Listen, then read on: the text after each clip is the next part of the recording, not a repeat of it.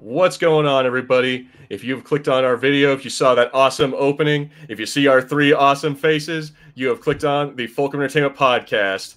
My name is Gilbert. I'm joined by my buddy Harrison, and we have the one guy you don't want to give you the Care Bear stare. We have Josh. What's up, guys? So first, what's up, Harrison? And then I'll go to Josh. Hey, guys. Yeah, how you doing today, Harrison? I'm doing good. I'm trying out some new things with my new PC and trying to get back in the saddle with these audiobooks so I can get them out to the audience. Yeah, you know what? You're fired, Harrison. You're out. Man. Also, while we're at it, you're fired too, Josh. You don't even work for me, but you know what? Typical. You're already fired. All right, man. I've already been fired a few times today. Yeah, so which also I was like, well, guys, I hate to say it, but with Harrison gone, we're gonna be stopping our audio. But no, but like I said, we also have Josh down here, the one and only Sith Care Bear. He's a member of the Monkey Lizard Army. He is a one half of the show Scarif After Dark, the sexiest podcast around. Say what's up, Josh. Tell us how you're doing and give us. Tell us where we follow you, and anything else you want to say. Oh, if you're still there, Josh. I think we might have lost. He might be frozen. Oh no! Oh no, is he back? Am I frozen? No, okay, now you're back. You're good. You're good. I'm back.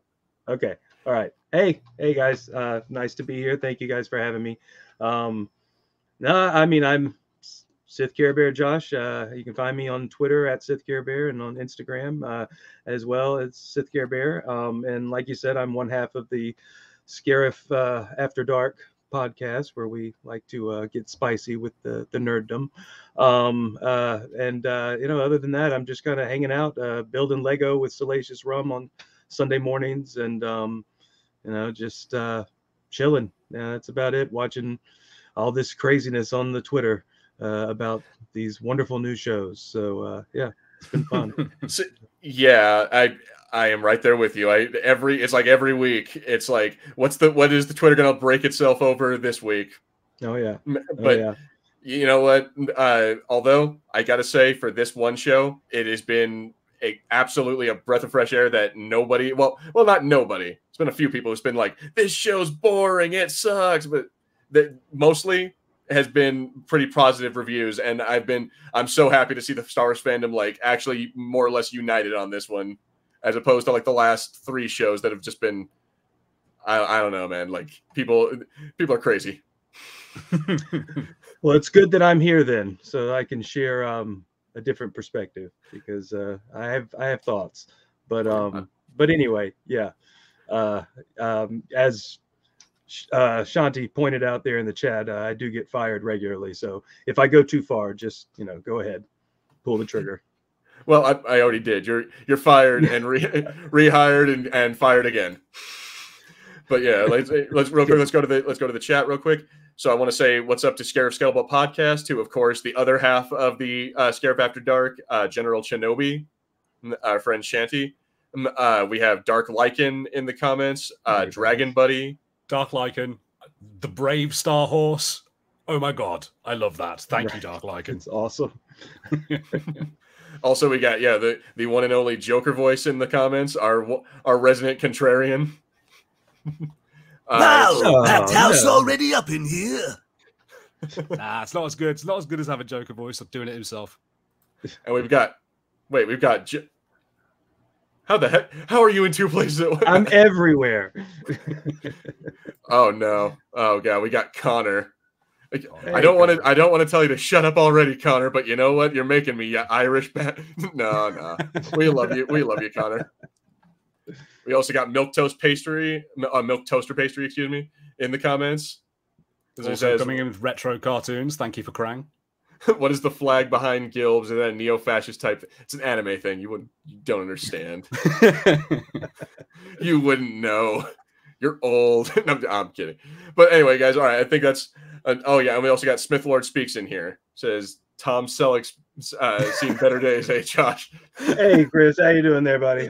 Oh, you've been told. All right, guys. So yeah, you guys ready to get into episode 1 of Andor? Yes. Let's do it. So, all right, real quick, just initial thoughts. I'm gonna start with you, Josh. Just how was this show for you? Just like, was it everything we wanted it to be? Was it something like, did it kind of like subvert expectations, or did it just kind of like fall flat for you? It was visually stunning. It is right out of the gate. It was a stronger, aesthetic on the screen than anything else that we've seen. The effects were amazing. It was very grand in scope. It never felt really closed in. But I just don't care.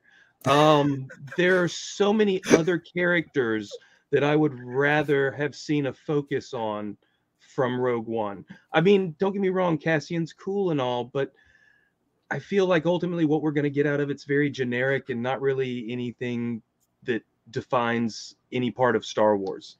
It's just going to be more informational, and we could have gotten that in a book or a comic book or something like that, or an episode of an animated series. Throw it in the Bad Batch or something, but I just I don't know. I would have rather have seen something about Jyn Erso's backstory, or something about the Guardians of the Wills, and learn about Chirrut and Bael's Malbus. But I just, this for me is, I mean, it's going to be cool. It's going to feel dark and gritty, which I do also feel like it's almost a little too dark and gritty. I mean, I want serious Star Wars, but not to the point that it loses any of the childhood innocence that is what I love about it. I feel like this is going to be pretty much humorless in many respects, and that's kind of disappointing to me. I mean, even I know it's supposed to be kind of a spinoff of Rogue One, and that was a very serious Star Wars film, but it still had the humor. It was still injected when it needed to be, and it still felt like Star Wars in that respect. And there was still an appeal for a child. A kid's not going to really want to watch this. They're going to be bored, and some things may be a little intense for them. And I don't want anything of Star Wars to be taken away from the core audience. And also, in some ways, some of the design on it kind of feels like Blade Runner and Star Wars and The Fifth Element kind of had a love child. And I don't know, but it was still okay. Yeah. So I'm going to agree with a few points that, yeah, like it doesn't feel like a kid's show. It definitely doesn't feel like something I would show to my niece or nephew. It's something I'm going to be like, this is for me. This is for like me, Harrison, you. It's for like the adults. And I don't necessarily hate that. I like Joker Voice's thing is Andor. If you wanted brothels, profanity, implied sex scene, and no fan service, this is the show for you.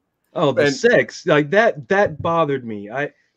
I know that there's romance in Star Wars, but we didn't need to see her in her panties getting up out of the bed and, or doing her unveiling like she did. I mean, it was I mean, again, I know it's meant to be more for an adult audience, but that just felt a little out of place in Star Wars. It's kind of like the sex scene in the Eternals movie that felt very out of place in the Marvel universe. I mean, it does. And it just, for me, it's not that I can't get past it. It's not that I can't enjoy the show, but it's more than anything, I'm like, kind of, why? I'm just sort of meh about it. That's an interesting point, because I didn't think we're not going to get into the Eternals, because we'll go into a whole crazy tangent. But I didn't think that was the sex scene was out of place, nor did I think this sex scene was out of place. And I've seen people online also pointing out that other Star Wars shows, like such as the 2003 Clone Wars cartoon, that it had an implied sex scene. It didn't show Padme in bed, but it showed Anakin going up to her apartment, and then the light turns off, and then the scene fades out, and we all know what's going on up there. But that's still tasteful. It's quite different. This was depicted very differently. This was much more gratuitous. That was very much implied. This was very directly stated. There you go, Connor. Sex. They had a sleepover, you filthy-minded brats. Oh yeah, sure. Yeah. So Harrison, what are your thoughts? Do you agree that it was too little too gritty, or were you like down with this? So I'm definitely down with this. I've enjoyed this. I can absolutely see your point in that it's not necessarily the audience that you expect for Star Wars. However, I do think, it's like in terms of like children watching it, I think there might be some bits, like say, maybe it's a bit intense, depending on the child. In terms of it being boring, those kids have gotten through a lot of chancellor debates and hanging out in the Senate and finding out about intergalactic trade routes. So I think they can maybe get through a bit of espionage, or not espionage, sort of crime and intrigue. But yeah, I'm for the sex thing. I think I can't say you're wrong. I do see where you come from. It didn't bother me as much. I like this sort of model of having different versions that are more aimed at different audiences. And I think there is a place for a little bit more sort of naughtiness. I mean, you are on Scarif After Dark. Yeah, I mean, I definitely don't have a problem with that stuff. I don't know. For me, Star Wars is dear to my child heart, and anything that, I mean, it's like something we've talked about it on Scarif After Dark. Like, I'm all for doing a little cosplay in the bedroom, but there are certain characters that I just can't connect that with. Otherwise, it's just going to ruin it for me. It just, I don't know. It's very special for me, and that kind of detracts from it a little bit. It takes me to a place that the part of me that loves it shouldn't be. Yeah. I think my last point that I don't think, basically, I agree with you. And I think you have every right to feel that way, because that is how you are with this this fandom. But maybe George Lucas kind of spoilt some things by like confirming there is no underwear in space. And a lot of the stuff he did with Leia, then a lot of the stuff he did with Padme, I was gonna say that myself, like the Hut Slayer, Slave Leia, whatever you want to call it, costume. Right.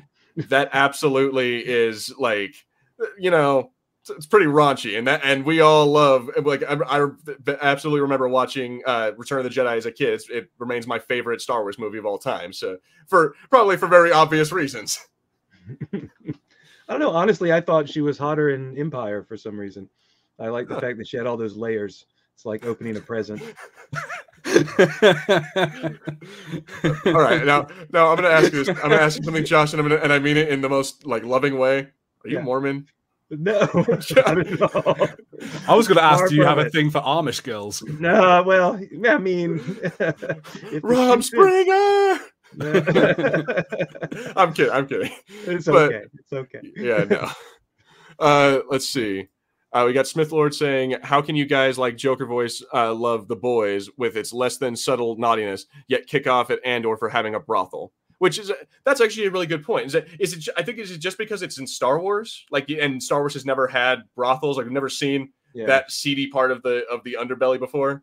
Well, honestly, that didn't bother me, just because it was, I mean, most kids would just be like, oh, he went to a bar. Like, I don't think they would really make the connection as to what it is that was going on there.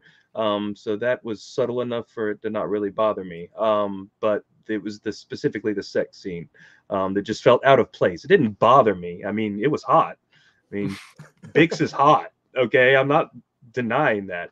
There's a reason why I posted a comparison to her unveiling and Garza Fwip's unveiling, because damn. But still, I just I don't know. It's there we go. There she is. But yeah, she absolutely is, and I do I don't mind it, and also I want to point out neither does your co-host, which solidarity, hell yeah. But yeah, like, I don't know. I don't think it's necessarily a big deal, especially since considering like we said that this is a little more of an adult version of Star, like much like Rogue One was. Like, it was established early on that Cassian Andor is not your dad's rebel. He's a much harder, much darker. But more is he not? I mean, in as far as the Star Wars that your dad watched, Han Solo just blasted the hell out of Greedo. There was no shot first. Greedo didn't even shoot a shot at all. Like, Han just blasted him. So similar circumstances and reasons. Your dad's rebel, and again, we've already seen that. I guess that maybe that's part of my issue with it being focused on Cassian. I always felt like he was sort of a diet Han Solo.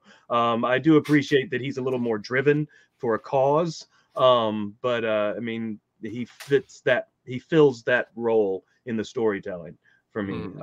And I've seen enough Han Solo. I'm not a big fan anyway. So I love Harrison Ford, and Indy's awesome, but nah, I could take or leave Han Solo. So. All right, we got Milk Toaster saying apparently Gilroy told everyone working on it to forget they were on a Star Wars show, which I don't know how truthful that is. Like that could be true. I don't know, but like at the end of the day, I don't necessarily think it's a bad thing, especially when we're all like again, we're all adults here. We all know that brothels exist, that bars exist, that these things are real. And again, it's not like Star Wars. It's not unprecedented that these things are in the Star Wars universe. Like that's like getting. I'm gonna do blasphemy right here. That's like getting angry at The Last Jedi for having a casino scene. Yeah, it's like casinos in Star Wars. That's not child friendly. I'm like, dude, it exists. Yeah. Yeah, I suppose I can see what you mean with that. No, I've quite. Sorry, go for it. No, I was just gonna say I agree. I mean, I think it's definitely part of that universe. I mean, we know that there are spice smugglers. We know that there's a drug that exists in the universe that people take and, get intoxicated from. So why wouldn't there be? We know that there are, Twi'lek sex slaves and all of that. So, I don't think that that's a surprise at all. So depicting that, I don't really think is anything out of character for Star Wars. So yeah, it's just the sex scene itself fell out of place. It's just the and it's not even that they had sex. It could have just been a matter of he invites her in, and then he closes the door, and then that's it. Skip to the morning, or she immediately walks into the bedroom, and then cut. There was no need to see this unveiling. There was no need to see her getting up the next day and being half nude, putting her pants on. And the shot was just very subtle. It was just at the bottom of the frame, but they could have just gone up a little bit and we not seen any of that. But they had to go down far enough to where we just got to see a little bit of thigh and the panty line. And again, it's hot, but it's that Star Wars. I don't know. See, what you just described doesn't feel like it should be like, is that Star Wars? That feels like something that should come with balloons. Yes, it should. But no, no, it's not. No, it's not, Connor. You mind your own. Never you mind what's on my dresser. Yeah, but so Shanti says, I never saw Andor as being marketed towards kids, so I don't have issues with the more adult scenes. They're still tame in comparison to the other things on TV, which is I absolutely agree with that. Yeah, it's no House of the Dragon, but it's yeah, no, exactly. When we start having like people actually starting to get like Luke and Leia, doing stuff, I'm like, then we can start worrying about what is and isn't Star Wars. But at any rate, real quick, let's go on to this dude. What did you guys think of just this try-hard wannabe Captain America right here? I love this dude. I quite like this trope. If anyone has been listening to the Red Dwarf audiobook that I've been doing sporadically on the channel, he reminds me a lot of Rimmer. Real try-hard, really believes in this low-level nonsense. I love all of the corporate security guys. I want to mention this because I'll talk about it a lot. This show really gave me vibes of Star Wars Allegiance, the Timothy Zahn book, like just showing more of this sort of underbelly bit, and they get into the corporate worlds and the corporate police things there. These guys are fantastic. I love the chief inspector who's just like, don't do anything with this. The actor's incredible. He gives off this wonderful, kind of charismatic performance, yet still just bored with this dude. Yeah, no, exactly. Like, it's just like, I feel like they were trying to make this, or this guy is, I feel like the director's like, okay, try to be like an interesting guy, but don't actually be interesting. Like, it also helps that like he kind of reminds me of I've forgotten the actor's name suddenly. Agent the guy from Twin Peaks. God damn it. Agent Dale Cooper. Oh, yeah. Yeah. Which just always makes me happy. Let's see. I'm going to look at the comments real quick. We got, Joker Voice calling him Soy Boy. I'm not sure if that's an insult. I mean, I'm assuming an insult, but I'm like, we got General Kenobi. Yeah, exactly. I'm not sure. We got Shanti saying she loves the character. I do too. Says his little arc across the 3 episodes is fantastic. I love how he goes against the chief inspector. Like he's just like, you know what, screw this. I'm gonna investigate this anyway. Like it's about honor and duty and how dare you. Like I'm like, yeah, no. He's also, how dare you, milk toaster. I am not a tryhard. I try just the right amount, which is Just the right amount. just as much Just as enough. I have to. It's just as much as I have to keep my job.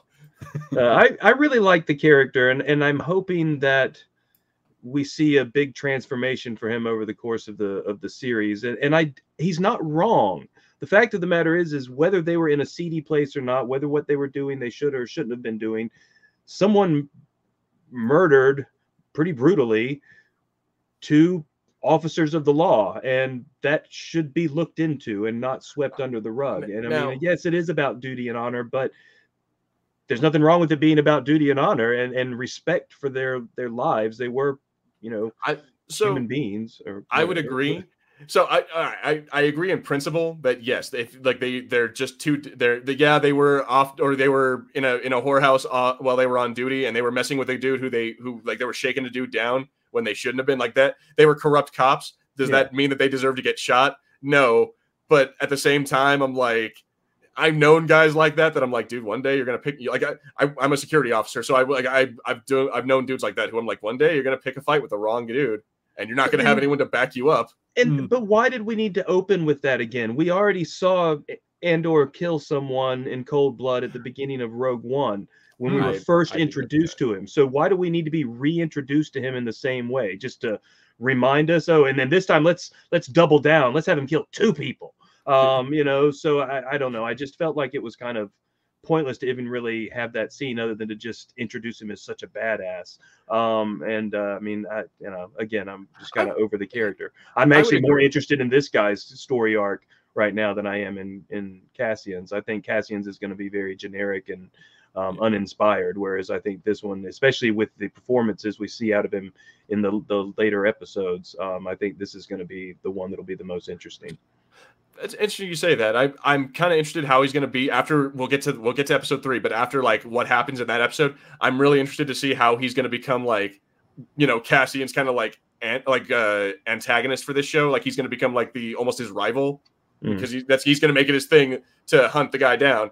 So I'm going to be, I agree. I'm interested to see how far he's going to take it and how crazy he's going to go. But in the end, is he going to realize the error of his ways, and could he potentially become move into the Empire and then become a Fulcrum agent or something like that? Look at that. That would be very cool. So I definitely am hopeful for the progression of his character. So you know what, I kind of see this point where the Joker voice makes. It says there are no stakes for Cassian in this series. He says we know that where the story ends, his plot armor is going to be thick. I'm like, yeah, that is kind of true. That like just by the fact that we know that Cassian survives it to Rogue One, he's not going to have any problems. But to me, that's not a deal breaker because there's a lot of other characters. Like we got this dude, the security officer or whatever, or the corporate police officer, who he's like we're going to see his story. We got the new guy who gets introduced in episode 2, and then later in 3, he was Eric Selvig from Thor. I forget the actor's name, but yeah. So I'm guessing he's probably not going to survive. Bix might not survive. Like we get to see all these other characters that it's called Andor, but the story is also very much about all these other guys who may or may not be there by the time Rogue One rolls around. You know what I mean? Go ahead, Harrison. Well, I think as well, like, if you're going to start going, oh, well, the fact that he's in Rogue One and we know where his story ends already means there's no, stakes for it. You could have said that about the entire movie of Rogue One. You know the entire cast is going to die. You know they're going to get the plans for the Death Star. Like, what? So those movies, are bad, and so that puts the story out. Like, I think one of the things that he does have a stake in is that they've set up that his goal is to try and reunite with his sister. They're slowly giving us more about Kanari. That plot is going to become more into it. He also have this family with Marva and with Bix. So we have people that he cares about and that can get hurt. No, I think what they're doing with Andor is really good. I like the way that they're exploring the universe with him as kind of like our guide. And I like that it's a story about how he comes into the rebellion. And it feels to me like it's going to be more of a story about the rebellion. Because as we go on through the episodes, we see more and more about how it's about people and them just trying to survive in this system that's really working against them. Mm-hmm. And if that's what they're going to do with it, then I'm all on board. I think that'll be something that's worth, showing us and diving further into. And it would help to anything that will help to enhance the original material. I'm all for. So as long as they manage to do that, then that's great. But if at the end of the series we're like, why? Then then it's a big waste of money. And also one thing that does kind of bother me is I wonder why it is that this looks so great and the other series, particularly Book of Boba Fett, looked so bad. I understand, pandemic stuff, all that kind of blah, blah, blah. But, I don't understand why they put all of their eggs into this basket and let those other things kind of slide. Even Kenobi, even though it looked much better than Book of Boba Fett, it just overall didn't have nearly the cinematic quality that this series has. I kind of wish that we had gotten that from the start. I think Mandalorian has built to that, but I think we're really not going to see it quite on that level until the new season. So yeah, I think a big part of that, like you said, was probably COVID, like just the lockdown for 2 years, the fact that we were all under these weird restrictions and no one really knew what the hell was going on. So with that, it kind of shut down production for us, and for Hollywood and everything. So that's probably where that went. As far as like scale, I would agree. Like I liked Book of Boba, but I would have liked to see something other than Tatooine be used, and we talked about that at length during our reviews of that show.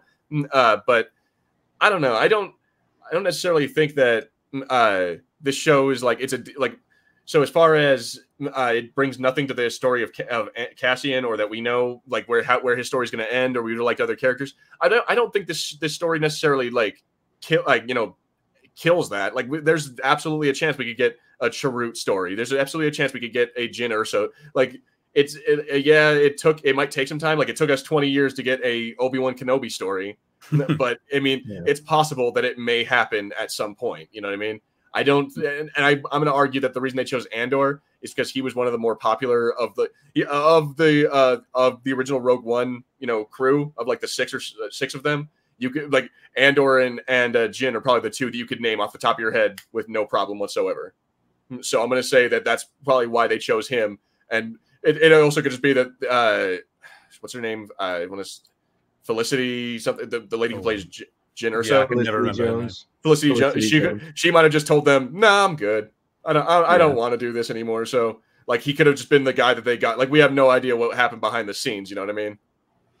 Yeah. Oh, I'm sure there is a lot of politics and who can we get and who can't we and all of that. So, yeah. So real quick, before we move on to episode 2, I wanted to talk about these real quick, the flashback scenes. What do you think about young Andor and the Kenari people, which mostly seem to be made up of mostly children? I'm kind of curious as to why it's a bunch of kids. I definitely want to know more about that. I'm very interested in what went down on that planet. I think it's kind of neat seeing a sort of tribal group of people living in the Star Wars universe. But they don't even speak basic or anything like that. So it's kind of interesting. They're so disconnected, but I still wonder why, because they obviously have some items from the modern world, and even their clothing is quilted and whatnot and well made. Like some of them seem to be wearing like modified flight suits or like so I'm wondering, are they like a group that sort of crashed here and they've been isolated this whole time? Or there's definitely a lot more to that.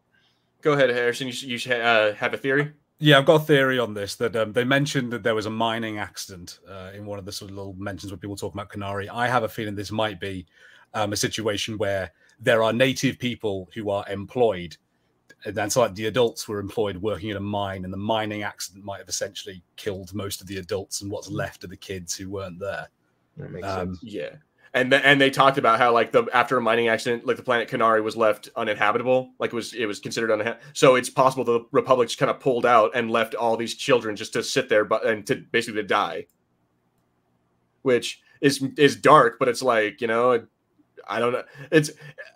that's one thing I would kind of say is a little out of place, is these little tiny, like we talked about it a little bit off air, Harrison, like these little bit of like making it realistic, with like the corrupt police, or the fact that there's like, a mining accident happened in this far off like mid-rim planet, or if in our case that'd be like a third world country or something like that. Yeah. So like these kind of things that are like trying to be parallels to real life, that's a little bit of like, I don't need to be reminded of my like real life woes in Star Wars. Yeah, I know what you mean. Yeah, it's the weird thing where like there's a lot of movies and things and stories in general that are trying to tell certain stories that involve bad people and bad things happening to people, and sometimes they end up being things that people think are kind of inherently political. And it's like, to be honest, like just telling this story doesn't necessarily mean that anyone in Star Wars is trying to make you think a certain way or whatever. But like, if you want to have a story about like these different sides of Star Wars, because this is fascinating to me. I love the idea of like, oh yeah, what if there are people like we have currently? There are people out there who just choose or have not been contacted and not tainted with technology or whatever to live a different way. And I've never sort of thought about that, other than I suppose the Tusken Raiders in Star Wars. Yeah. Yeah, and that's a good point. Is that like you don't think about like when you think about other cultures in Star Wars, you think human, Rhodian, Twi'lek. You don't think about like the different cultures among human populations. Well, and even like just like it's such a big galaxy with so many planets. Like, oh yeah, as soon as I saw this, I was like, oh yeah, there probably is like enough planets that some of them have got people who are just never joined in. They've never learned basic, they've never gotten involved because they know the planet's there, but no one needs to hang out with them. Like how no one needs to hang out with the Ewoks. They're like, yeah, they're fine. They can just stay there. Yeah. So according to Joker Voice, he says the writer / showrunner said he's inserting present day politics / allegory into Star Wars, which I'm like, so be it. kind of undoes Harrison's whole. It's like that doesn't mean they're doing it. Yes, they are. Oh well, fuck. Yeah. No. Well, I mean, there's always been politics in Star Wars, but keep it purely political. Don't make it about social politics. Make it about real politics. That's what's in Star Wars. So I mean, that's when people get up in arms, is when they try to illustrate anything that's social politics. But as long as you just keep it straight political, I mean, there are plenty of political stories to touch on here. I mean, that's obviously something we can all relate to, is what we do to our own planet. And I mean, there's a place for it in Star Wars.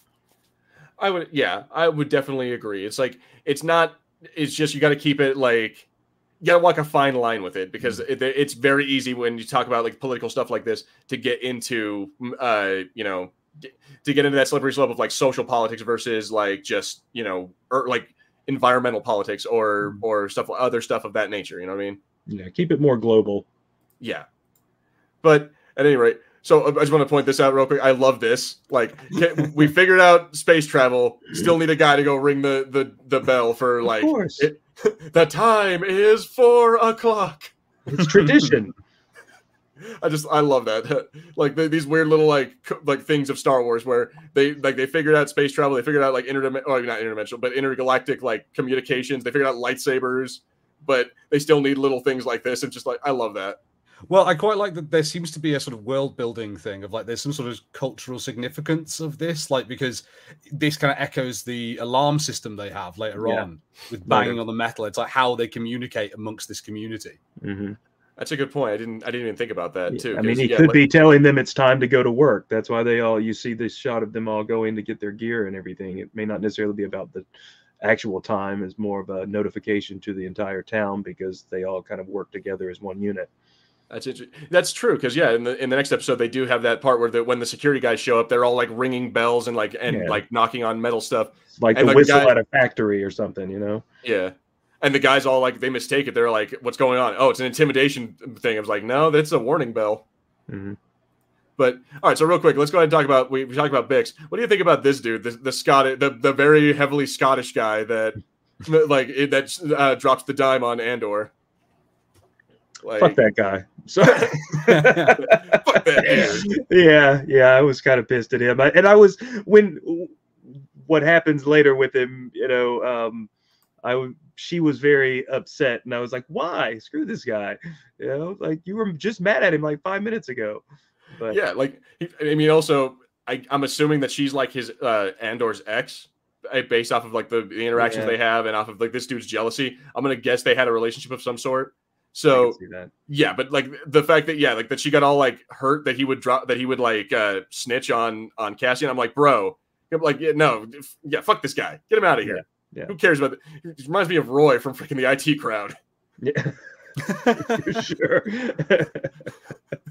I don't know if you've ever seen that show. It's a pretty good show. Yeah, no, it's good. Let's see. Smith Lord Speak says church bells still ring and we all own watches. I don't see the issue with a bit of tradition. Well, churches. One of the things that gets me is that it's not even a very good bell. Like it's not like it's like a piece dull. of metal scrap or something that they drug up there. Yeah, no, I agree. It doesn't feel like it would be like a very good. Yeah, like you wouldn't be able to hear it across, very far. But that guy would really get along with the Mandalorians. If only they could bridge the gap. If only. Oh yeah, so here, you know what? We're gonna kind of spoil a little bit and jump into episode 3 just a little bit with this lady. I forget the actress's name, but she was in Harry Potter. She was one of the Dursley. Yeah, she was Aunt Petunia, which I was like, oh, dude, I recognize that lady. It's been a minute. It was awesome, and she was awesome. I mean, all of the actors I think did a fantastic job so far. So I mean, she was really good seeing her in this part, and she kind of brought her. Fiona Shaw. Fiona Shaw is her name. Yeah, but gotta love Joker voice. He's like an encyclopedia. But yeah, no. At any rate, I did enjoy her. The one thing I didn't enjoy about her character is her weird logic in the next episode where she like kidnaps Cassian from his planet for like no reason. Yeah. I'm like, I love her. She seems like a nice lady, and she's like a mother to him, and obviously he cares about her with the way they have this interaction. But I'm like, bro, she like straight up like, you're a what's it called? It's when you start to identify with your captors. Stockholm syndrome. He's kind of got Stockholm syndrome for this lady, and I'm like, I don't know how I feel about that. Yeah, she did basically kidnap him. I don't know. I don't know why she didn't just get him out of the ship and send him on his way.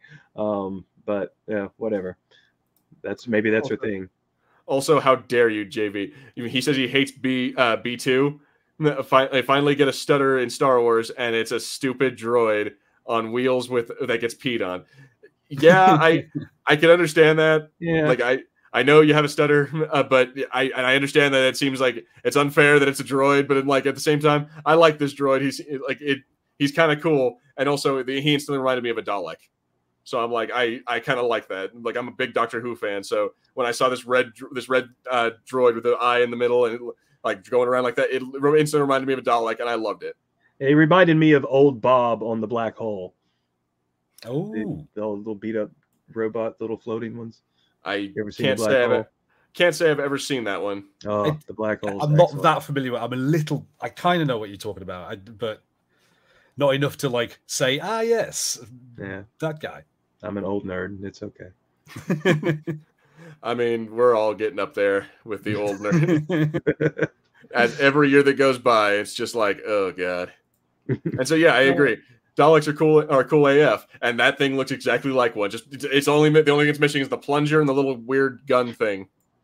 An egg whisk. Exactly, an egg whisk. And then saying exterminate. It's high quality effects that they had on Doctor Who back in the day. I mean, they did what they could with that shoestring British budget. There's some amazing stories of like Daleks having to try and pee. I think it was when they invaded London in one of the real old episodes, and there was a bit where they realized all the Daleks were queuing because there was a grate, and you could it was on like a bike wheels, and you could wheel your Dalek over it and piss into the grate. Piss into the grate. That's awesome. When you gotta go, you gotta go. So let's see here. We kind of skip ahead a little bit. I'll be honest. I think I know why they did 3 episodes, because not a whole lot happens from episode to episode. Like we get a few like important parts, like seeing here, like knowing that he's hiding that he's from Kenari, because for some reason that's like a taboo. Like people don't know what Kenari is, or they don't know why he's there, or why, or like they don't know that he's from there, and we all don't know why. Like it just seems kind of like just did you tell them you're from Kenari? No, I haven't told anyone. Like, well, they found out. Like, they make a big stink about that, and then like we have this dude. He drops the dime on Andor, and then after that, we have the big old sex scene, but not really like a whole lot honestly happens other than like then we get this dude, the freaking like guy. He's intense. I feel like I've seen him before somewhere. Like, honestly, I feel like I've seen this actor before somewhere, but I can't place him. But yeah, like just instantly, I'm just like, I don't like you. I find they've made these characters, even though they're really unlikable, they're very compelling. One of the things I've liked about this, it gives me feelings of Better Call Saul and Breaking Bad, of like following around characters that aren't right and they're doing wrong things, but they're still compelling to watch. And like, these two guys were like that for me. I completely agree. Yeah, Joke Voice says nothing happens. The 3 episodes could have easily been cut down to 2, and you'd have a better paced series up to this point.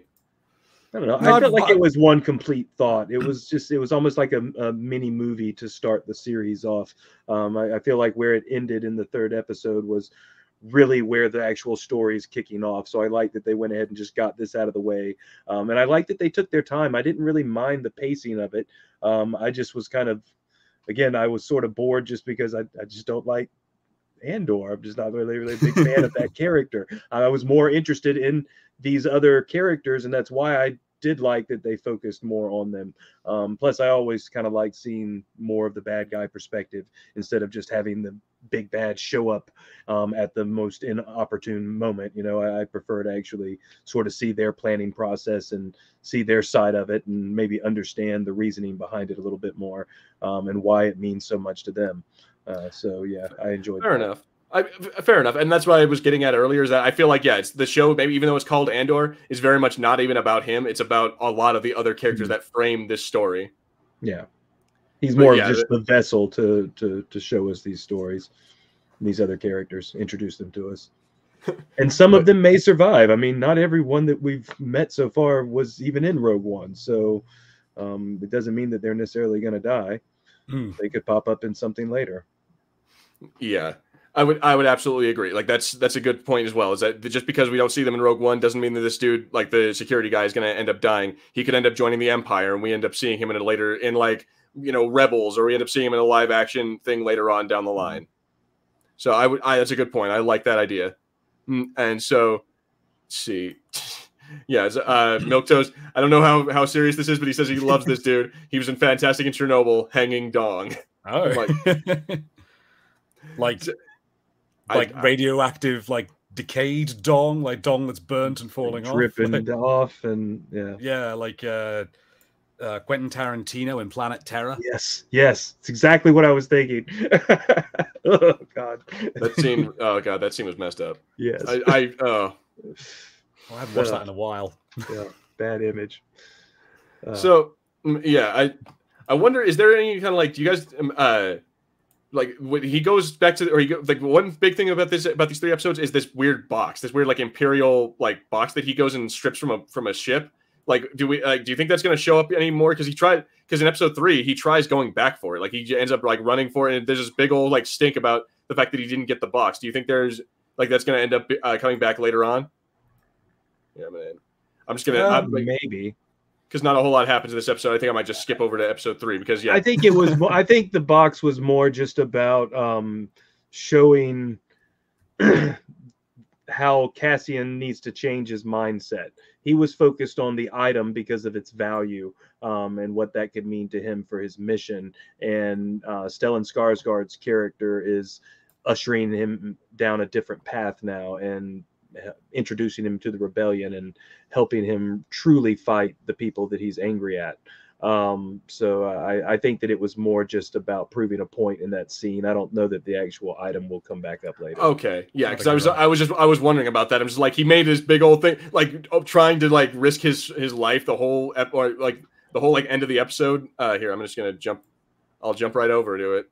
Like there's trying to get that, and which I suppose I like he still has this idea that that's his ticket, like out of danger and getting away from like this murder rap that he's got.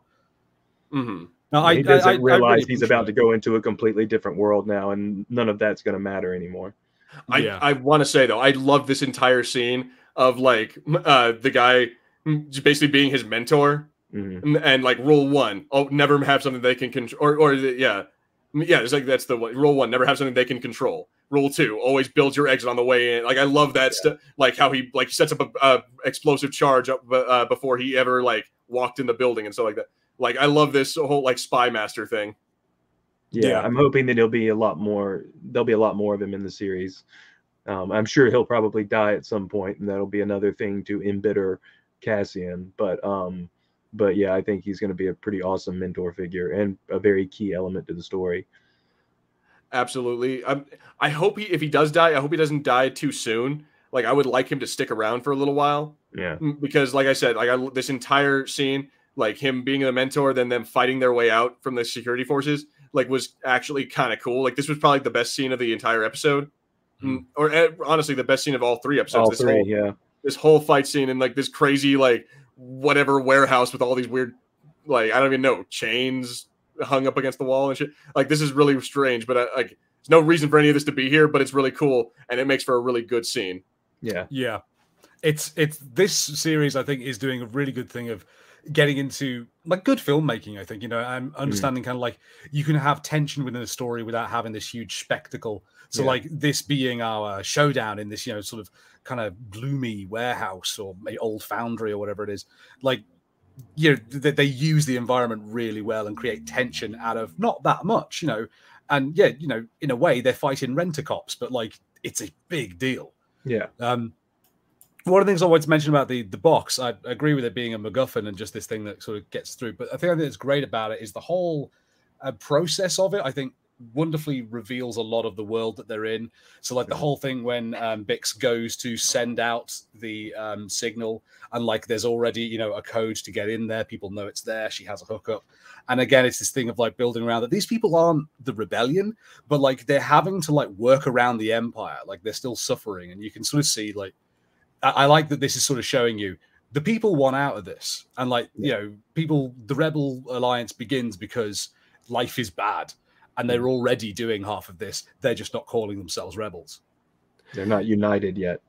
See, I don't know if that's true yet, because honestly, it seems like Bix in episode 1, I think it is, she goes to that tower and she's like, she does like the secret passcode. They're like, oh yeah, go look in the back and whatever. And then she goes into this like secret tower and starts like transmitting stuff.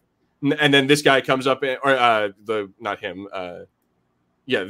dude, he ends up coming up and like, recruiting Cassian. And then more than that, we also have this other guy here in a second. Let me see if I can find it. Right here. Yeah, like the other, like one of the construction worker dudes that works with Cassian. Like he chained up this the shuttle to this like I don't know, engine block or something and caused it to crash. So like it seems like they are the rebellion. They're just like they're kind of like a splinter, like a secret, like a splinter cell, kind of like in Rebels, how they talk about there's different cells that work throughout the empire. Yeah, and I think there's still a core group, and that's what he's part of, and probably Mon Mothma as well. I'm sure that, I mean, we've seen trailers for what's coming up, and we see him in much more political attire. So I wouldn't be surprised if he's some sort of a senator or something, because obviously the core group is going to be right where everything's happening there on Coruscant. So yeah, I could definitely see there being a lot more organization at this point than we really realize. I mean, it is only 5 years before the Battle of Yavin. So like I'm not denying that he has connections to Mon Mothma and he has connections to that. But what I'm saying is that he's like the middleman that goes and sets up the cell somewhere. Like because he probably recruited Bix and he probably recruited the other guy, like the dude who like I said, he chains up the shuttle. So like it's chances are that he's like one of the dudes, kind of like I would say almost like Hera, who's like a leader. He's a leader of a cell, and he knows like the main group. But I want to. Sorry, JV did confirm actually. Yeah, he has a dual roles: underground rebel and an imperial senator. So you're spot on there, Josh. We are going to see him being a senator. Yeah. And that thing I want to talk about, the guy chaining the pod up before the guy tries to take off. I really love it. Like, I feel bad for the guy that got sent to go get the pod, though.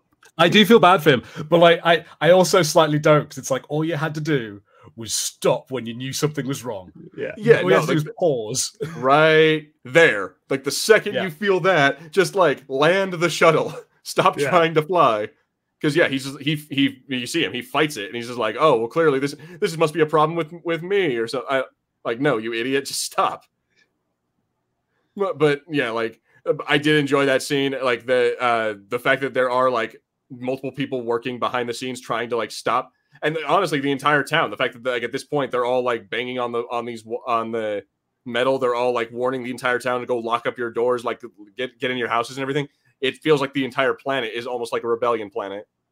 And I'm sure that it's like that everywhere too. I mean, basically the most downtrodden people are going to be the blue collar workers that are out there in the galaxy, and they're going to be the ones that are going to want to fight back first, and because they have the most reason to, and also they're the ones that can make the most stuff happen because they have access to so many things by working in these shipyards and these mining facilities and everything else. So I can see them being, very key to the whole progression of the rebellion. Mm-hmm. Like that whole warning system, like I wouldn't be surprised if we learn at some point, that you get things. Thinking back to House of the Dragons, that sometimes these security officers come in a bit like the gold coats did, in that way. They don't like hanging around. They don't want to be patrolling there and keep an eye. But if things get a bit rough, they'll turn up really heavy-handed. Just sort of like deal out justice as they see fit and then leave. And so that's why these guys are all like, we have to just run because we don't know. They are there just for Cassian, but the guys on this planet don't know that. They don't know who's going to get caught up. And like even Bix was just running away in a suspicious way. Yeah, and they stopped her and just like, what are you doing? Where are you going? Like she wasn't even part of it. And also this part, like where they come and shake down his mom's house and like flat out just like they start tearing the place up and like almost in the most like messed up way. Like they're tearing up his bed and shit like that. I'm like, what are you gonna find, throwing around his like personal items and shit like that? Like honestly, or like I also like how they're sitting there threatening his droid. Again, one of those political things of like, we want us to take out your memory unit. They can't do that. Don't let him scare you. I'm like, okay, you know what? Let's because you know what? I'm pretty sure droids don't have the same rights as humans, but I'm pretty sure they can do it if they want to. But yeah, it would be a lot less dramatic if everyone was just like, I'm filming this. I am filming this. Technically, the droid could say he's filming this. I'm like, if droids can make like the holograms the way like R2D2 could, he could totally be like, I'm making a hologram. This is going out on my YouTube right now. I'm posting it right now. World Star. World Star. Yep, exactly. Also, it's got to be said, these guys are kind of the two of them, just Andor and what's his name, Lutheran or Luthen. Luthen. It's like Lutheran, but without the Yeah, not Lutheran. That's a whole it's a crazy sect of religion of Christianity. No, I don't think it's a crazy sect. I think it's just a denomination of Christianity. Well, I think all Christianity is crazy. So Yeah. but no, it's neither here nor there. But at any rate, yeah, Luthen. Like I gotta say how badass they are because how crazy it is that like 12 of these heavily armed freaking Rent-A-Cops come in there and they take them all down with like no problem whatsoever. I really, really enjoyed the way they kind of trick them with the other speeder. And again, it's great how they get around because they're smarter than these guys because they know they're outnumbered, so they have to think differently. Whereas these dudes come in going, we are the law, we represent the empire, like people will be happy with us and we are right. They don't even think, it seems, that they could be challenged by these guys.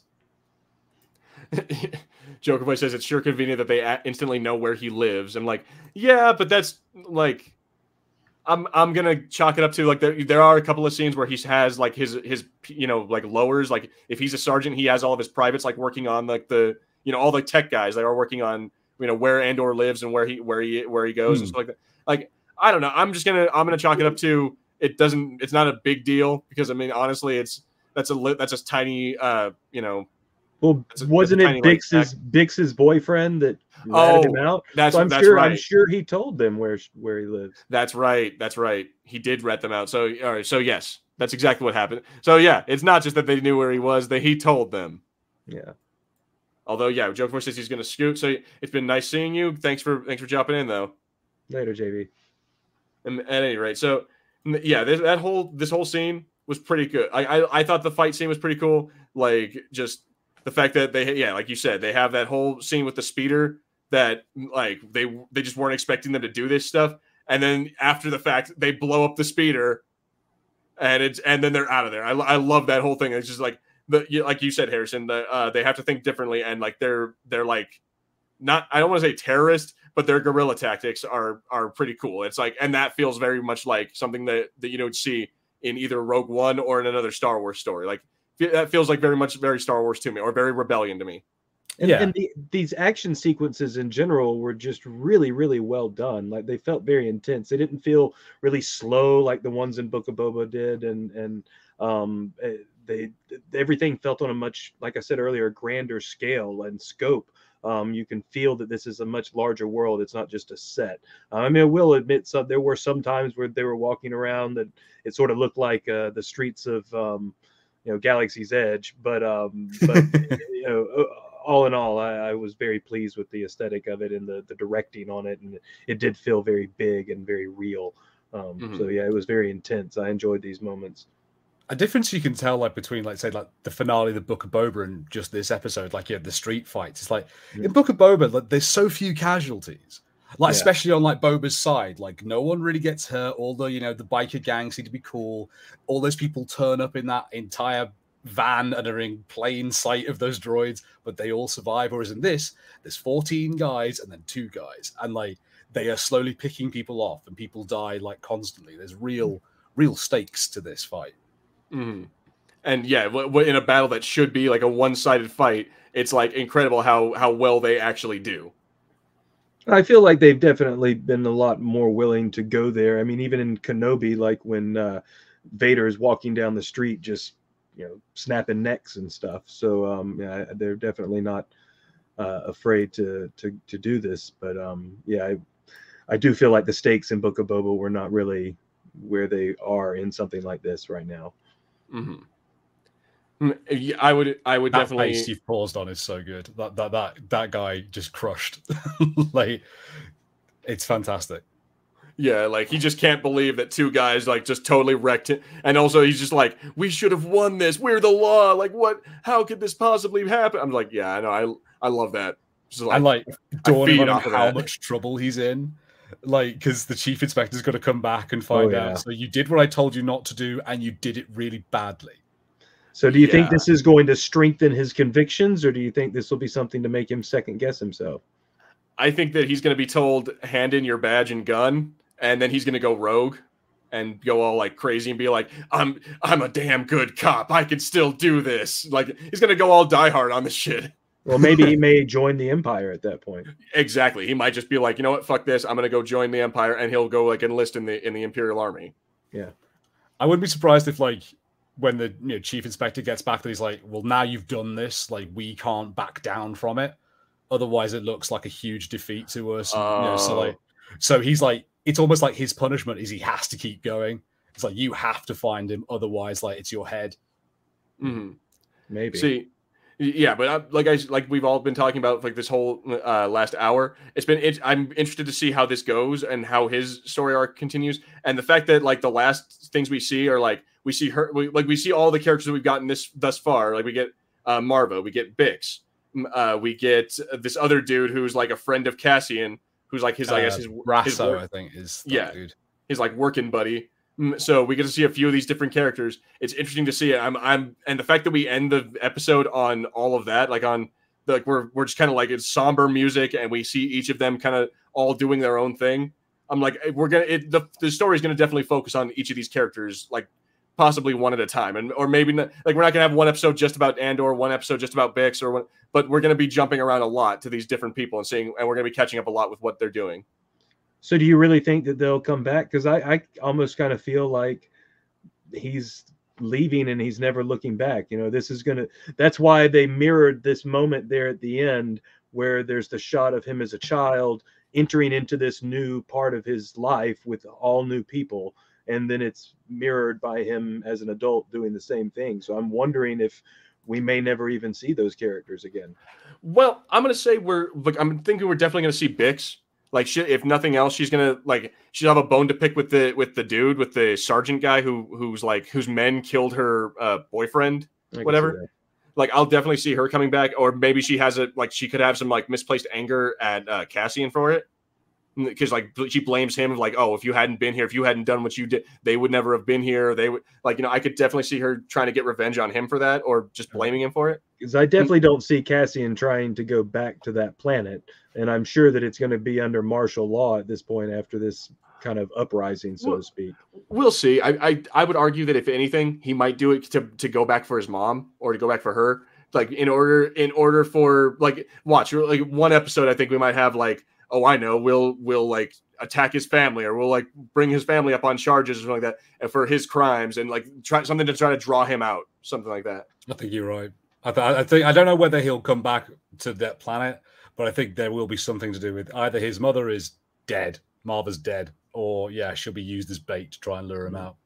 Because like also we don't know what happened to in this same episode, which I did want to bring up. Here, let me see if I can find it. You talk about his father. They say about how his father was hanged. Yeah, I think we're going to see Cassian. I think we're going to see a pattern over the course of the series of Cassian just losing everyone that he ever cares about, which will be why in Rogue One he is so embittered and so unwilling to have any hope. And that's why it's so meaningful that Jyn and the rest of the crew kind of reignite that spark within him. Mm-hmm. Which makes it all the more sad that he just dies like right after that. Like he gets hope and like finally finds peace. Yeah, he has a sense of family and friendship, and then he's just like, oh well, you know what? Never mind then. Let me just die.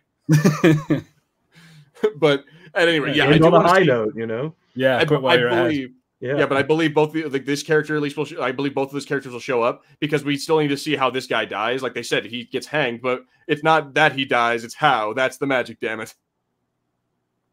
Yeah, it'll be interesting, and I like this. I haven't mentioned this so far, but I have personally enjoyed the huge British cast in this entire show.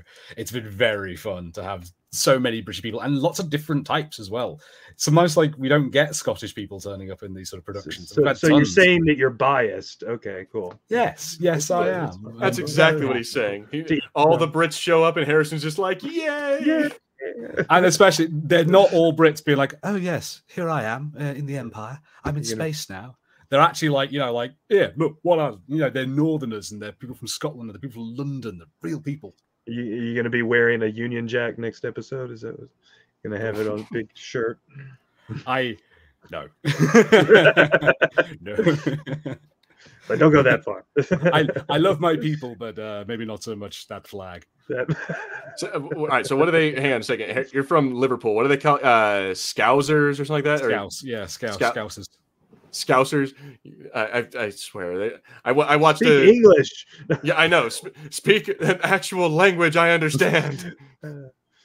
But at any rate, yeah, no, that's neither here nor there. British people in Star Wars, good for you, Harrison. You get your representation. So it was that guy who was talking to Luthen on the ship, on like the shuttle. I was like, what is this dude? This weird little character from some British play that's turned up now.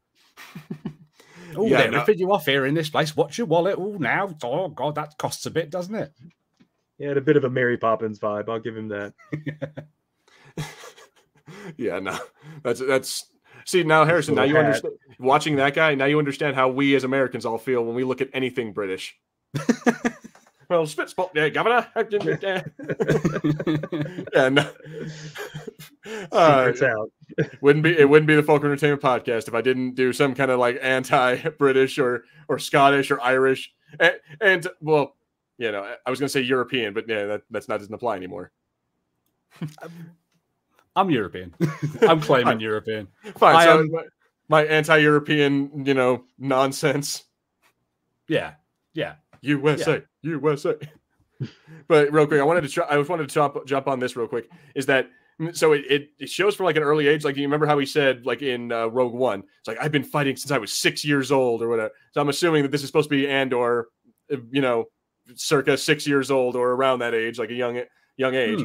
So, but I'm curious though. Do you think it's ever going to be like revealed or talked about the fact that it's not the Empire right here that crashed and killed one of his friends? It's the Republic. And I'm curious about what was on that ship that killed all of those people. It was obviously some sort of toxic material that was released. So I'm very, very curious about that.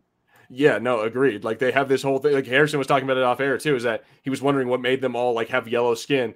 And I believe it was in episode 2 when we see one of the flashbacks. You see like when the guys are stumbling out of the build or out of the ship. There's like a green gas that is emitting from it. And they also Marva and her husband, who I don't believe is named in this episode, but yeah, her Marva and him both have masks on, and they talk about how like, oh, the gas must have it already it dissipated. It's like we're safe. We can take our masks off. So there is something kind of to be wondered about that. Is like, what's up with this like Republic ship? Why was it on this planet that is supposedly a dead planet that nobody goes to? Like, who shot it down? Like, what were they after? Like, I wonder if that's just like something we're gonna learn, or if that's just something that's like, oh, it doesn't matter. This is only just something so we can frame why Cassian is so angry from the get-go. I would think that it would come back, especially if they continue the flashbacks and everything, because obviously his newfound parents were on some sort of a mission to find something specific. So, like, I do think that if they continue with the flashbacks, we're going to see how that played out and what they were trying to do, because it feels way too elaborate to be irrelevant. Yeah, it looks like here. I'm going to skip forward a little bit. It shows that that's what they were after. In addition to kidnapping a child, was also like these weird like fuel cells or whatever. Okay. So yeah, I do wonder that as well. Is this going to become a more important thing? Because they focus a little heavily on this part. Do those canisters contain whatever it was that killed all those people? Exactly. That gas? Are we going to end up seeing this somewhere down the line? It's like, oh, it turns out your mom sold this like poisonous gas that led to the death of one of your friends. She sells it to like, the Empire or the Rebellion, or like, watch, like we're going to get like some kind of dark reveal that his mom actually did something really like wrong with these canisters, and he's not going to like it. Well, I do think we're going to see that the Rebellion has done some terrible things in order to fight back against the Empire. So I mean, maybe we're going to see them release some sort of, chemical on some area, and it's going to turn out to not be as good as they'd hoped it would be. And maybe there'll be a bunch of innocent bystanders killed, and it'll be kind of that's the price of war sort of thing. Mm-hmm. So. Yeah, I could definitely see them doing some stuff like that, or even Andor having to make those kind of like decisions, or having to I could definitely see one of the lesson 3. Sometimes you got to kill innocent people. Like I could definitely see some stuff like that going on. I'm going to be interested to see how he's already kind of like not a killer, but like not a cold-blooded killer, but he's already kind of like a tougher, like kind of grittier dude. I'm interested to see how like any kind of compromises he's going to have to make of his like morals or of his mind, of like his beliefs as the show goes on. He's obviously the type that they want working for them, someone that's willing to do anything for the cause. So yeah, exactly. So so yeah, like he's a true believer in the Rebellion, or at least he will be. So it's going to be interesting to see how he gets to that, like where we're going to be by episode 12. Yeah, I think that at this point he's just been focused on his own plight and being angry at the people that are immediately responsible for what he's going through. And I think what he's stepping into is going to help open his mind up and realize that the picture is much bigger than that, and that the problem is much bigger than that. And it's what he's doing can be effective, but it needs to be applied in different ways. Yeah, I would definitely agree to that. And like I said, I'm absolutely into it. I know you may not be as down for it. Like you might have, like you said, like not a whole lot happens. I'm still going to watch it. I just, I'm just not a big fan of Cassian Andor. It's whatever. I mean, Diego Luna's fine. I don't have a problem with the actor. He does a fine job with the performance. The character is, like I said, he's Diet Han Solo, and I'm not a big Han Solo fan. I'm Luke all the way. I'm gonna be completely blunt here. He's kind of Mexican Han Solo. Like that's really what he's got going for him. He checks that ethnicity box. I did have a fun thing where I wasn't too sure what I'd seen Diego Luna in, because there's me, I don't watch that much TV. I never watch the good stuff. And then I realized partway through, I was like, why do I know his voice? And it's because I've seen The Book of Life a couple of times. And so I spent the rest of this thing like expecting him to break out into song. What's funny is I've never actually seen the Book of Life. I heard he was in it, but I never actually saw it, and I just didn't. I'm like, I saw Coco. I've done my share. It is kind of Diet Coco, yeah. In the same way that he's Diet Han Solo. Mm-hmm. But it's a pretty good looking movie. I know, but Ice Cube is the worst in it. I'm sorry. There's no reason to be story. There's no reason Ice to be Cube, dude. What happened to you, man? You used to be NWA. I know. But at any rate, yeah. So I think we're that's pretty much the end of it here. I think what I'll end it with. Actually, real quick, is there anything else that you guys wanted to talk about? Any topics about this episodes you wanted to jump on that I missed or I jumped over? One tiny highlight that I just love is Aunt Petunia, because I've already forgotten her real name. When she is just freaking out, those two guards who've been left with her. I love it. I love that she turns on the scary old English lady voice and is like, but what you really need to fear is when the sound stops. Yeah, she was extra creepy there at the end. It was awesome. She was really getting under their skin. It was great to watch. And it seems like it was kind of a bluff, because it's not like, suddenly all the townspeople rushed out when the clanging stopped and fought them off. But she freaked those guys out. And I don't know whether it was just to put them on edge so that, they're going to make mistakes. But it's a really fun scene. Yeah, no, I enjoyed that too. And it's not like anything actually happened when the clanging stopped. What's called, the freaking speeder flew out. But yeah, but that was a really cool, intimidating scene. And it kind of adds is she part of the rebellion too? That kind of whole monologue just kind of, it felt very much like you said. That's what a reckoning sounds like. I'm like, yeah, yeah. It was a badass moment. How about you, Josh? Were there any scenes that you wanted to talk about before we head out?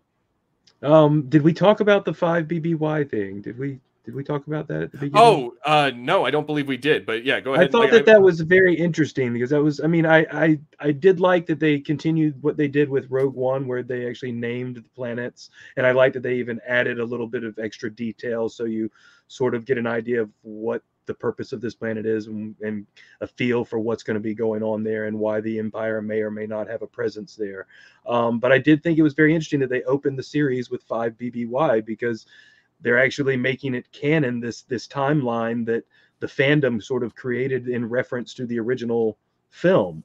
So I do think that that's kind of interesting. I'm assuming it's something that's just for us, but the fact that we actually got to see it on the screen in a Star Wars property, I thought that was kind of unique, and I did like it, because people are, pretty much every show, people are like, well, when does this take place? How does this apply to everything else? What else is going on during that time? So right from the start, it's established in a way that we would understand this is when this is and what we're building towards. Yes, so I thought that was episode interesting. 4. Yeah, exactly. So I thought that was cool. Yeah, no, that is great. And I really do. I enjoy that myself. When because I'm one of those guys who's like, fuck that before Star Killer based bullshit. Right. People have tried that with the prequel or the sequel trilogy. They're like, yeah, no more BBY. Now it's like 5 BSB. I'm like, nope, not doing it. No, it's BBY for life. Yeah. or ABY or ABY if we're Empire Strikes Back and on. If you were going to do any of it, I'd think you'd if you were going to change anything, you'd choose you'd go backwards. You go Order 66, because it's such a pivotal moment in Star Wars. I would have said also, why would you? Because the creation of the Empire kind of thing. Yeah. Or the before, see, Order 66. I think that'd be kind of a weird BOSS. So 5 boss. But yeah, so I would say, but maybe before the fall of the Jedi, so BFJ. Oh yeah. So yeah, but either way, it doesn't matter. We already have ABY or BBY. It works perfectly. Let's just go with it. It's a time-honored tradition. It's been there for it's well years. Established. Yeah, exactly. So I like that they embrace that. Yeah, and that's one thing that I think that's when you go into not prequel, but original trilogy stuff. That's probably the best thing for it is when you actually acknowledge all of the stuff that all the original fans really liked, the BBY, that the fact that and let me see what I'm trying to say is that if they did that in Mandalorian, it would feel kind of out of place because that's like its own story, that's its own thing. The fact that they're doing it in Andor, it feels right because Andor is part of like it feels like it's part of like A New Hope and like the Rogue One, like that whole era of stuff. Like that's what I'm getting at is that yeah, it absolutely feels like they're just incorporating in a place where it just fits perfectly. Mm-hmm. Absolutely. And I think Rogue One is arguably at least top 3 Star Wars films for me, if not maybe the best one in many ways.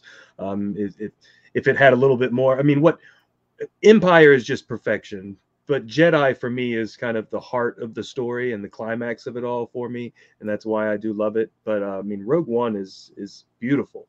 It's everything that I think we wanted Star Wars to become, and I am glad that they're embracing that. But at the same time, like I said earlier, I do want them to still maintain that innocence level and keep it Star Wars as much as possible. No, and I think Rogue One really balanced that well, whereas with this, they might have gone a little further in the direction in the adult direction, which is fine. I mean, they have had more childlike properties as well, but yeah, I'm gonna say no. Fuck that. I want next episode. I want Bix to go full frontal. Yep. Like hard R. Come on, Shanty, get on my side. Do it. Do it, you cowards. That's okay. If they can show me. Go ahead. I'm gonna say if they can show me C-3PO bare ass naked in episode 1 next to a child, no less. Right. Yeah. I'll be wearing out the pause button on that episode. It's okay. It's fine. Yes, that's exactly how it goes. Yes, Shanti, I'm all about the climax. That's a good point. Oh yeah, we're not gonna go very far on it, but I want to point out they have someone say shit in Star Wars. That's like the first time I've ever heard someone like actually curse in Star Wars. Like there's a part where like the fat like sergeant guy is like, "Oh shit," and like when the explosions and shit start popping off. Yeah. Like so, like that's just an interesting thing. I've never heard them actually. Like, there's one part I can think of that Han Solo said to Leia, "What the hell are you doing?" Or like he says "hell" a lot. But I mean, okay, whatever. It makes sense that heaven, hell, that religion would be a thing in Star Wars. But I'm like, but yeah, I've never heard them actually like. They usually say like poodoo or like dank ferric, or they make up some bullshit like curse word. No, I actually like that they had real cursing in there because I mean, from my perspective, basic isn't English.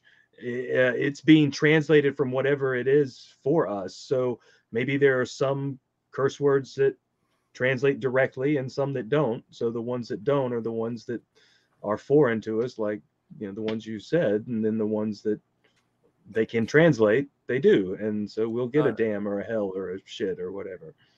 All right, fair enough. Maybe I guess that's just the TARDIS isn't working when they say dank ferric. It doesn't translate. Or maybe it just doesn't have a literal translation, or maybe we don't have a word for it in English.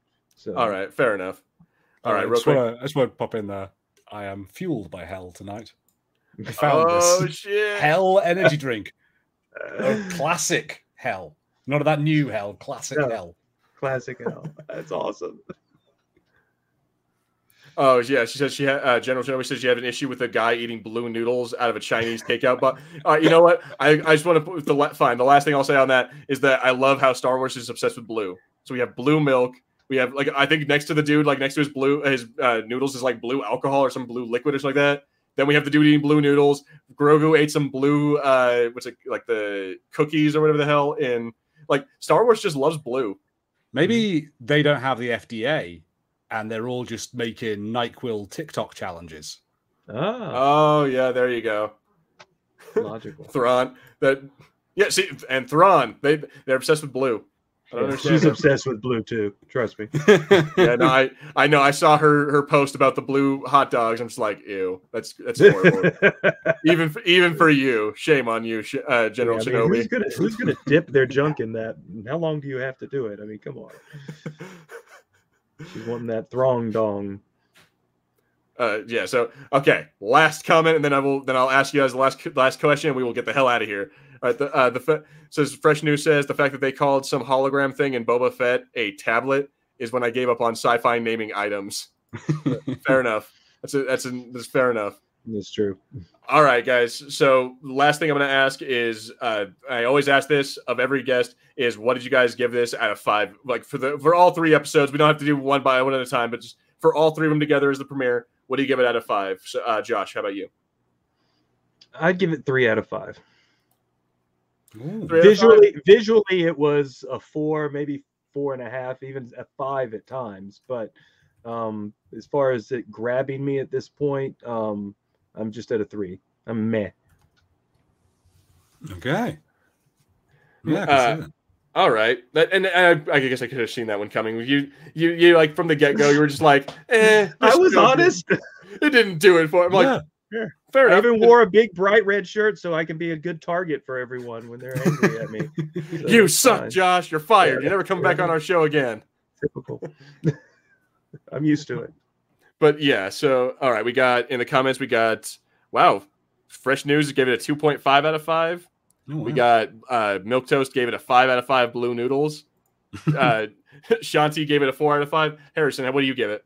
I'm going to give it a 5 out of 5. I think I had sort of the reverse effect, I think, than you, Josh, perhaps, where this actually made me care more about Cassian Andor than I ever did in Rogue One. I thought he was quite bland in that. And then in this, I was like, oh, there's a bit more to him.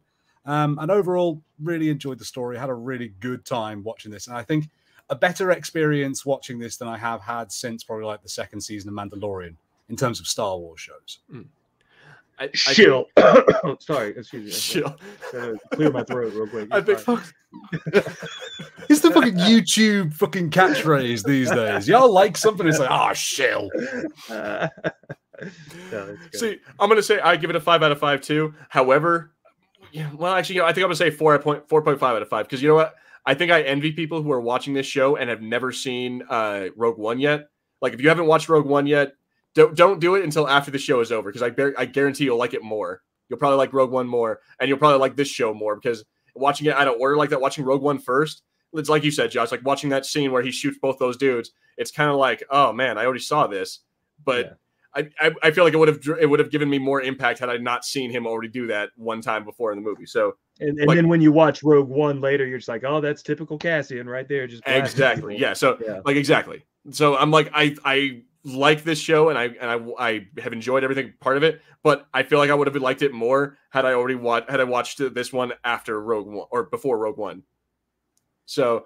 I'm just I'll give it a 4.5 for that one reason. But next episode we review, expect me to be a shill. Okay. Yeah, what Shanti said. Shill is the new insult. And Milk Toast, I love that. All Star Wars should have cursing, sex scenes, and snitches getting murdered. Snitches get stitches. I thought shills got paid. I thought that was a thing. I thought you got paid. I don't get paid. Yeah. Well, at least not by Disney. Yeah, no, we're monetized. You just don't get paid you don't get paid per video or per view or whatever the hell. You don't get paid the way Disney videos get paid. I get paid to enjoy episodes early or any of that kind of stuff. So what Harrison said, we get paid to enjoy things, not just to be like, hey guys, look at all the cool new stuff coming from Disney Plus this month. No, because you know what? There's one cool thing that came out of Disney Plus this month. The rest of it, I don't care about High School Musical, the movie, the musical, whatever the fuck. Anyway, She-Hulk, attorney at law. Come on. I have to admit, I stopped watching that. Yeah, no, I have yet to watch this. I think after I watched episode 4, saw that it's like, oh, dude, Daredevil next episode. No Daredevil this episode, and I'm like, I'm not gonna watch this one. I'm like, maybe I'll get around to it when I feel like when I'm done with Game of Thrones and with Rings of Power. Maybe I'll get around back to She-Hulk, but I'm like, I'm gonna have to anyway eventually. But yeah, no. Right now, I'm like, I got more important shit to watch. Anyway, I think that we're about ready to wrap it up, guys. So first of all, thank you all so much for jumping in with us. Shanti, Milk Toast, Fresh News, Joker Voice. I know you're gone, but still. Let me see who else was in here. Brian's Action Figures, Connor. We had Smith Lord turn up. We had Dragon Buddy. Oh, yeah. There we go. We had Ro was in briefly. Yeah, that's right. Ro. Yeah, that's the guy for Harrison. I don't think you know who Ro is, but he's the host of the Scare Scuttlebutt podcast. Yeah, we had Dark Lycan show up. So yeah, if anyone I missed, I'm sorry, but yeah, make sure next time you comment in there, and so I can remember you. And thank you for being here. And of course, thank you to the one and only Sith Care Bear, Josh. Like, well, thank you for having me, man. Like I said, the one man you do not want to have the Care Bear stare from. But yeah, Josh, you want to tell us where we can follow you, or any like YouTube channel, any kind of thing that you're working on? Yeah, just you can follow me on Twitter at Sith Care Bear or Instagram at Sith Care Bear. I'm one half of the Scarif After Dark YouTube channel with General Shinobi there in the chat, where we get nice and spicy every other Saturday, beginning on the 8th of October. What? Oh, wow. Thanks. I appreciate it. That's my co-host there. Yes. Yeah. And other than that, I'm just, like I said earlier, hanging out and building Lego with Salacious and randomly popping up on other people's streams just to be negative about Andor. So there you go. You say that, watch, by the end of this series, you're going to be like, it was the greatest series ever. I loved it. I hope so. I hope so. If it does that for me, then great. But right now, I'm just not there. I'm middle of the road. We'll see. Well, here's hoping. And of course, as always, thank you to my co-host Harrison. What else? What do you got coming down the pipes, Harrison? Tell us what we can expect from you. So, okay, tomorrow we're going to be streaming with the Choose Your Own Adventure brothers again. So we are going to be finishing off the Empire Strikes Back Choose Your Own Adventure book. Hopefully we get more options now, but we're being trained in the dark side by Darth Vader, so that's cool. And then we'll probably finish that and move on to a different book partway through that. And then I am hoping to drop a new audiobook on Monday or Tuesday next week. So that'll be the next part of Star Wars Slave Ship by K.W. Jetta. Hell yeah. So yeah, guys, we got Star Wars just coming out the wazoo out here. So be sure to hit that like, the subscribe, the comment below. And if you didn't hit if you hit the bell notification, make absolutely sure you hit all notifications, because we keep on getting people telling us, I didn't know you guys were live. I think YouTube just hates live streams. I think you're right. So yeah, but make sure you hit that bell notification. Make sure you hit all notifications. And if you didn't hit it, hit it, and then hit it again. But then hit it a third time, because that means you unsubscribed or whatever. But anyway, I'm just trying to find a good place to end this. But it's been Fulcrum Entertainment Podcast. I will see you guys next week. See you, everybody. Bye, guys.